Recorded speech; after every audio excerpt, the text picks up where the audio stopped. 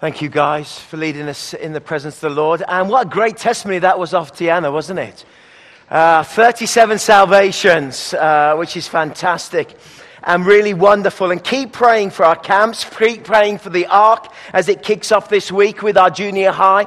You may be new to Willow Park Church. We have about 700 teenagers that connect with us. 4 great locations.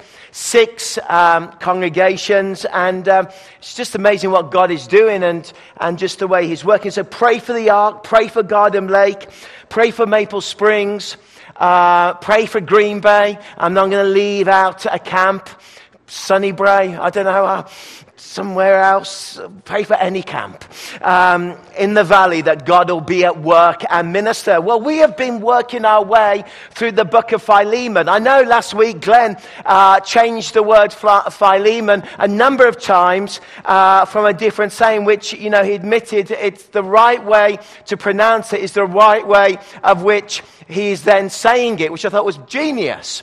So if I do that, that's the right way that at that moment, that's the correct Greek being applied in that context, okay? So we understand that. But Philemon, what an amazing book. It is a masterpiece in the ancient world. It is so unique and so incredible that there is no small letter that compares to it in anywhere in antiquity. This makes it important. But Philemon is a little bit like coming into a movie halfway through and trying to work out what on earth is going on. Okay, so the slaves ran away. And he's ended up in Rome. And so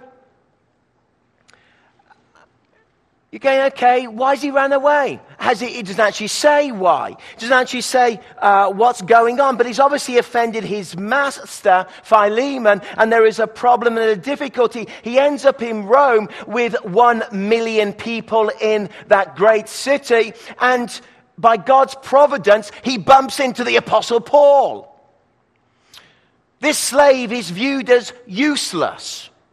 This slave is viewed as somebody who has no purpose and has brought great dishonor on his master, who happens to be a wealthy church leader in Colossia. And there in his own house, people gather together, and it's the earliest church that is there, led by Philemon, who is obviously influential, obviously well known, and obviously incredibly close to the Apostle Paul. So it's a little bit like you've walked into this movie again. Well, who's this? Why has he done that? Why is Paul writing in this way? Why is this happening here? This all seems very confusing.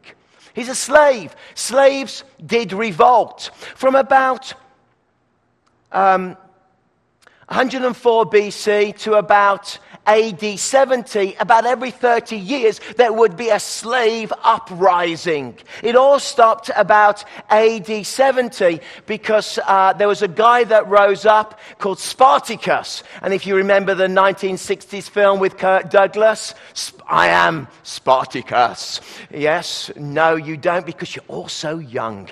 And I am Spartacus. Of course, he raised up and fought Marcus, and there they ended up crucifying all of the slaves, and that seemed to put something in the psyche of a slave society that they never did again. Remember, being a slave in the Roman Empire wasn't because of ethnicity. Being a slave was for 2 reasons. Number 1, you lost a battle, therefore you became a slave. So that's why there were lots of English people there. Slaves. And the second reason is you went bankrupt and you couldn't pay your debt and you became a slave. Now at this moment you'll all go, whew. That credit card had pretty hefty implications if you failed to pay it back then. You're in trouble. So what is this really about? Well, what the Apostle Paul is trying to do, he's trying to form a picture that says, hang about, Christian faith is about character, and character is king. In community, it's all about character. We may have the charismata, we may have the power, we may have the strength, we may be full of charisma and full of dynamism and be full of all of this. But of course, the Apostle Paul taught you can have all of those amazing things, but if you do not have love, you are a resounding gong, and it's character, character, character that builds the life of a Christian, a family, and a church. So this church business, we will discover, is a fragile thing. This community, this new community of believers who believe in Jesus, this is fragile. It sometimes feels a bit like a house of cards. It sometimes feels like I've got to treat it with respect. And I think sometimes we forget that the church and the body and the bride of Christ is something where we need to approach it with the greatest of integrity and the greatest of personal character and the greatest within our lives. You see, the Christian faith isn't just about us being baptized and then one day you will have your funeral and you will be face to face with the King of Kings and the Lord of Lords. Let me tell you something. It counts to Jesus what you are like between your baptism and between your funeral and what kind of character you portray in your Christian living. It counts. Counts for him. And so it's about the whole person, Philemon. It's about understanding who we are in Christ. It's about understanding our position and understanding each other and treating each other in a very different and very remarkable way. It's about blessing each other. It's about seeing Christ in each other. It's about understanding what Christ can do. And so Paul is being fragile because he's been delicate in this, because Christianity is not a game of table tennis. Christianity is a sport activity, a team activity. Now, you may like your table tennis. You're alone. You're against that wicked opponent, and you're battling away against your father-in-law, and you just want to, yes. But our faith isn't about loneliness and about being the lone person. Our faith is about community. And Onesimus is in the middle of this. He is in hot water and in real trouble because he has dishonored his master. He's dishonored him and he's found himself in this situation. And Paul is writing this letter in such a way that he's balancing maybe the anger, the grudge, the pain. He's trying to do it in a way that this will go well. Because he doesn't want to upset his church leader, but he actually puts a lot on his church leader, and he's got a young slave who's probably 20 years old, and he wants to see the work of God done in this slave who he calls in the text useless, who has now become useful. And he starts to look at this, and there's a moment of delicate communication, and he knows that if he gets it wrong, it can create all kinds of problems. And you know what that's like in life sometimes, don't you? Delicate communication, right? There are some things you should approach with real cautiousness, and you should probably avoid unless you've been invited to give a comment, right? You know that if you've had a member of your family, maybe a mother-in-law or a father-in-law who is quite outspoken. The worst thing I've discovered is when I've noticed in my pastoral ministry is when other people attempt to give somebody advice about their parenting skills.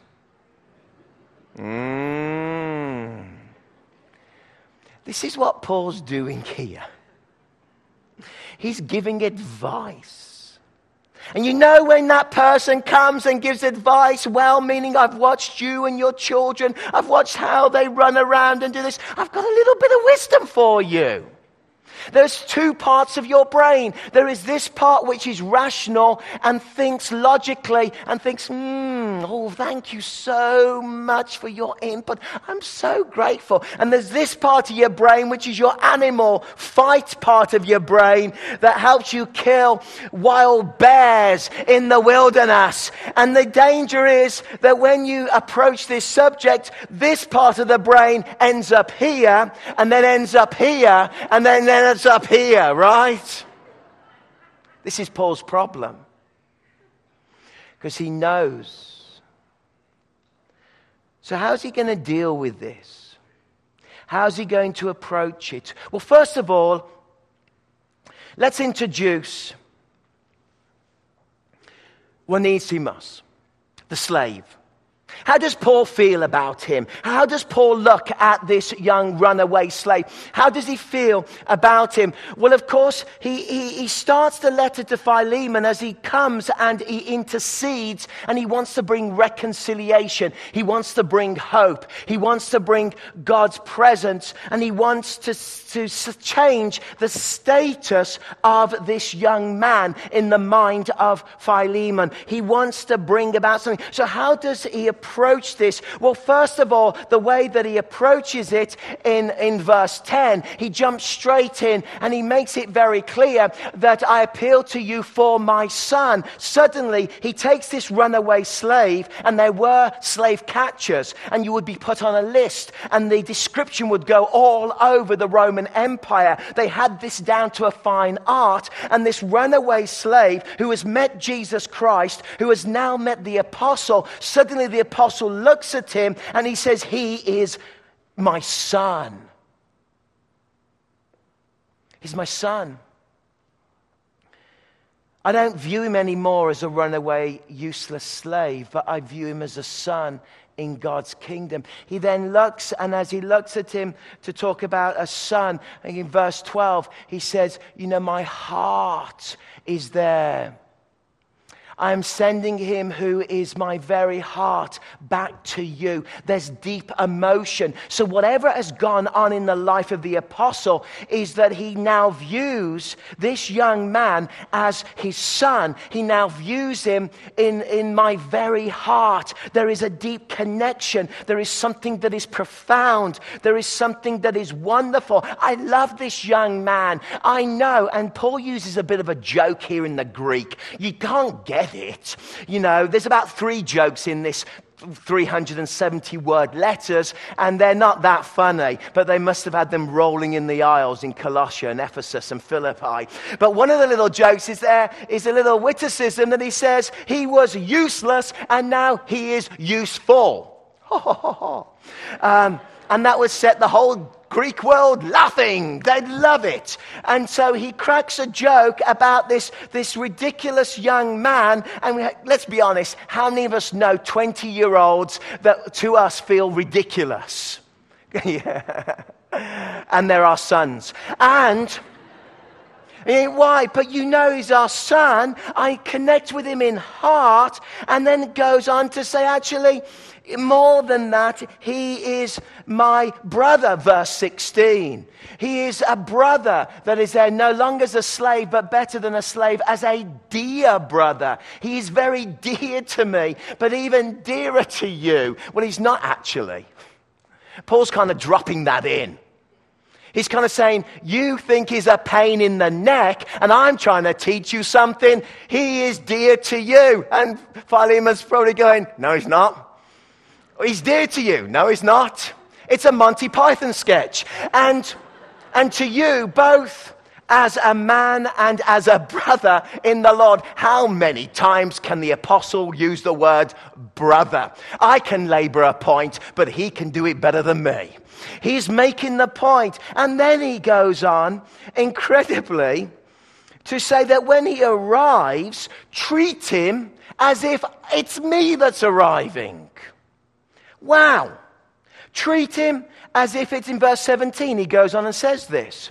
He says, treat him so if you consider me a partner, welcome him as you would welcome me. How does Paul say at the end of the letter? He says, Prepare the spare room for me because I'm hoping to be with you. How ridiculous is this? He's a slave. He had no status. I can imagine the Roman guards reading this letter before it was sent and just going, what is this guy talking about? Well, who is the apostle? Well, as you welcome me. Well, who is? Who is Paul? He's the apostle of Christ, called by Christ. He's an ambassador for the Lord Jesus Christ. And he is the greatest Christian missionary that has ever lived. And he says, now treat him like I'm coming. Can I ask you a question? Do you treat people who are a pain in the neck, who are in Christ, who are young and foolish, who is the runaway slave that is in your life? Do you treat them as if God is at work within their lives? Or do you hold a grudge? You see, the real power of this is that he's asking Philemon, listen, view this young man who is now in Christ. View this young man who is now useful to me. View this young man with all the potential, with all of God's plan, with God's grace. Believe the best for this young man. Believe the very best for him, because he can take a slave, a useless individual who is of no worth, who was robbed from you, that has disrespected you, that has hurt you, that has offended you. You've got every right to be angry. You've got every right to hold a grudge. But tell you what, let this slave, let God work in this life, and you will see something amazing. And I think this is what we're learning about Paul's tenderness. We often think of him as a theological stormtrooper, throwing grenades on dissident groups of lawgivers and dividers and Gnostics and people who were messing with the church. But here we see his tender, loving side. Rather than write this young man off, why don't you see who he is in Christ? So we have to consider to ourselves, are there people that we have written off? Are there people that we hold a grudge to? And is it time to let the slaves go free? Is it time to let it go? The other thing is, you may view yourself with low self-esteem. You may view yourself as if in your own life you are useless or worthless. No. When you're in Christ, you are a son and a daughter of the living God. No. When you're in Christ, your heart and God's heart is connected to the work of Christ on the cross. No, you are a brother, you are a sister in the Lord, and Christ himself is your brother. He's there. No, you're an ambassador in Christ. You are chosen. You have a destiny. You have a purpose. You have a plan. You have an opportunity that God has put within you. That uselessness can be turned into God's destiny, God's purpose, God's plan. His plan for your life, because the Lord is for you and the Lord is not against you, because you are a child of the living God. Wow. So stop holding the grudges.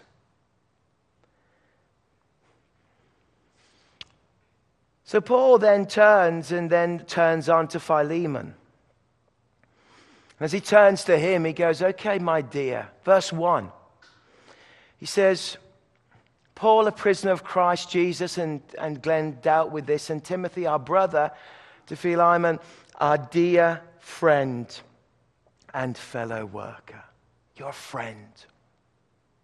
Okay, you're my friend. And as friends in Christ, there's a way to behave towards each other. You're my brother. You're my friend. It goes deep. There's a politeness. There's a Roman way of writing here. There's a way that is incredible, but he's asking something remarkable. And this is why this letter, there is no ancient comparison to it. There is a letter by a young Roman from the higher classes called Pithy. And he wrote numerous letters which we still have. And there is a letter when he falls out with one of his servants, and his servant runs away to a friend, and the servant falls on the floor and weeps and weeps. And the friend writes, we got the letter coming back, and says, your servant came to me, but he was so distraught. He fell at my feet. He wept. I reprimanded. I told him how wrong he was, and I sent him back to you, and you can receive him back. And I know that he knows the error of his ways, and we have dealt with him severely, and that he will act appropriately and correctly for you now. This is the closest letter to this letter, but you'll discover that the way the Romans did things in culture and the way Christians do things in culture are completely different. The danger is this, that the way we do things in culture is the same as our culture. You're my friend. Verse 17 says, not only are you my friend, but you are my partner. So if you consider me a partner, welcome him as you would welcome me. So he uses the word partner here. And you can imagine Philemon thinking, you're really laying it on thick here. Okay, so I'll go welcome him, but yes, I know you're my partner. So you're my friend. We're friends. Friends can ask things of each other. We're now, partner. Okay. And verse 19, Paul goes on. He goes on and says, I, Paul, am writing this with my own hand. Okay, good. I will pay it back, not only to mention that you owe me your very self. So I'm your friend, I'm your partner, and now you're saying, I owe you my very self. This is actually a little joke, by the way, I think. It's one of those killer Roman punchlines.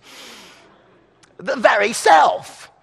It's actually a business term in the original. And he's saying, we have an agreement. We have obligations. The very self. It is a business agreement so he's getting on every level. Every level. Level number 1, friendship. Level number 2, partnership. We're there, co-workers together. Hallelujah. We're there. You have a contractual agreement to do whatever. So verse 21, he then really finishes it off perfectly. Confident of your obedience, I will write to you knowing that you will do even more than I ask. Even more. Even more. Wouldn't you like Paul as your pastor? I'm thinking not. He's asking, be my friend, be committed in partnership, and I'll tell you what, we've got a contractual agreement that you must come to church every Sunday, even through the summer. And even more. Well, Paul is expecting an incredible amount of grace and love from Philemon. He's expecting so much from him. It's incredible. So you must ask yourself the question, what is he expecting? Why is he expecting this? Why? What is the big question here? The big question is, why is Paul going to all of this effort for this young man who's 20?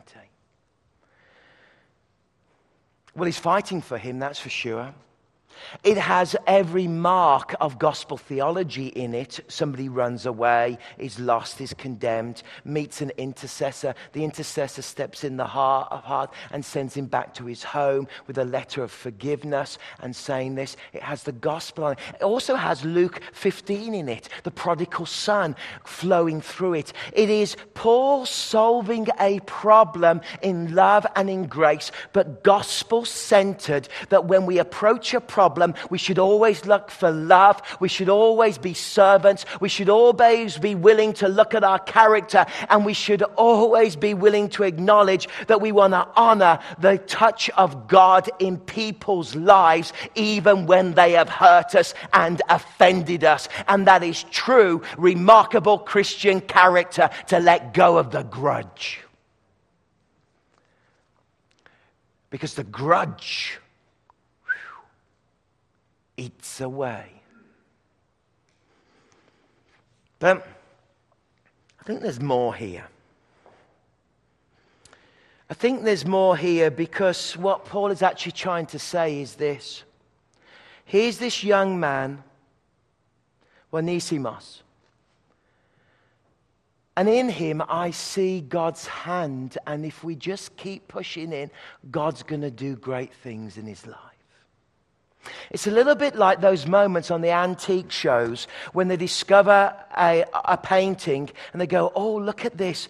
And then they go, oh. And then you discover that they've slowly taken layers of useless paint away. And underneath the useless picture, there is a sketch or a oil painting by a master, Rembrandt or Turner.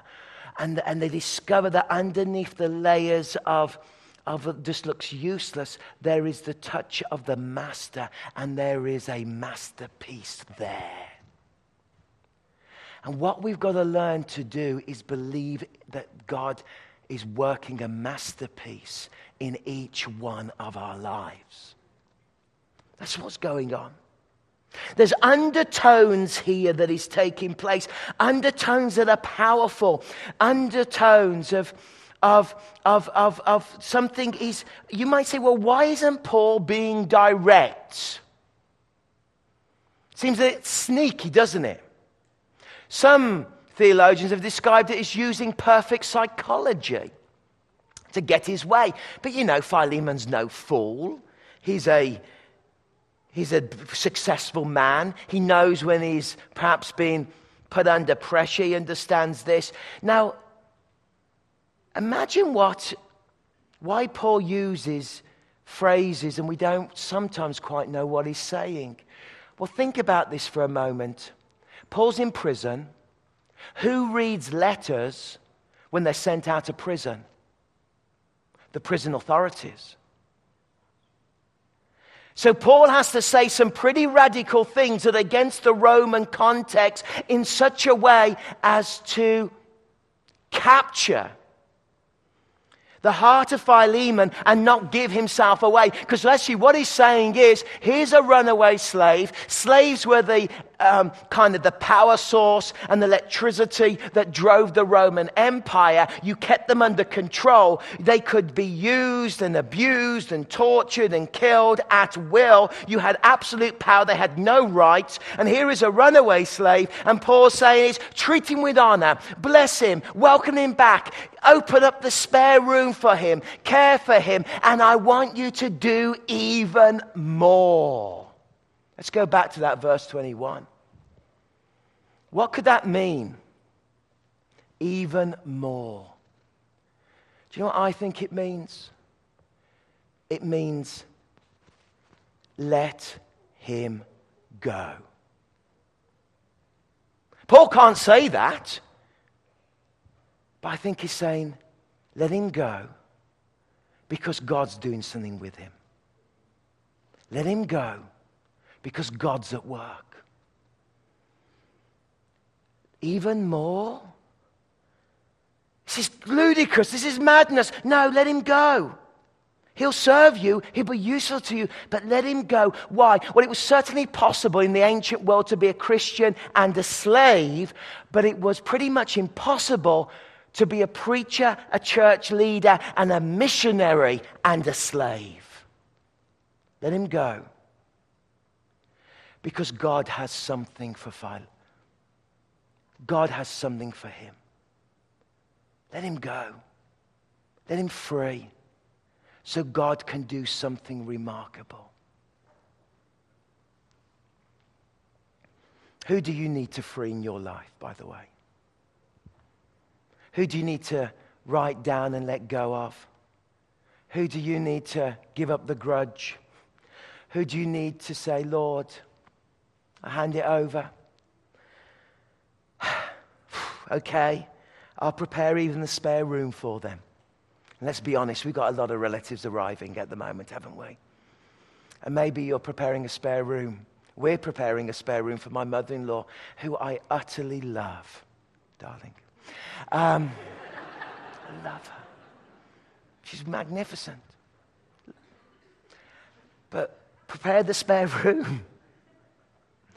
Can I fast forward 50 years? Church history. Theologian Knox points this out, and I love it. 50 years on, the church of Ephesus is under such pain. The old apostle, Paul, is dead. The bishop of Ephesus is taken off, and he's going to be martyred, thrown actually to wild beasts. Irenaeus is going to be killed. And they appoint a new bishop in Ephesus. Do you know what his name was? Onesimus. In fact, the Orthodox Church is a saint. Doesn't that just give you a tingle? It does me. It gives me, I don't know what you call them. We call them goosebumps. But the runaway slave could have become the bishop of Ephesus. 70 years old now he would have been. And as a 70-year-old man, he takes up the leadership of the region as the bishop. Now, it was a common name, and there were a lot of names like this, but I find it remarkable that 50 years later, the young runaway is now the bishop of Ephesus. I don't know if you can believe that. Personally, I love happy endings. I'm going to believe it. And if it's not true, it's all right. I'm still going to believe it until I get to heaven and have a chat with him.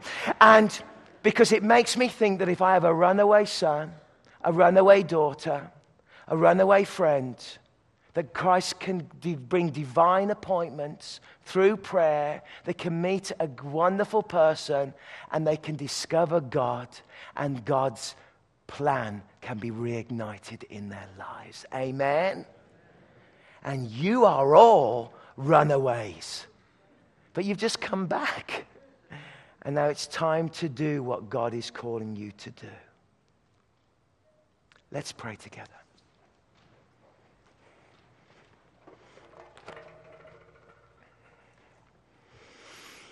It should change our opinion about how we view others. And this week, before you come back next week, I'll be preaching next week from the little epistles of John. But next week, this week, why don't you do something? Why don't you open your Bibles, as we all love to do in this church? Get our journals out, as we all love to do, and journal and pray and listen to the Lord. Reflect on Scripture.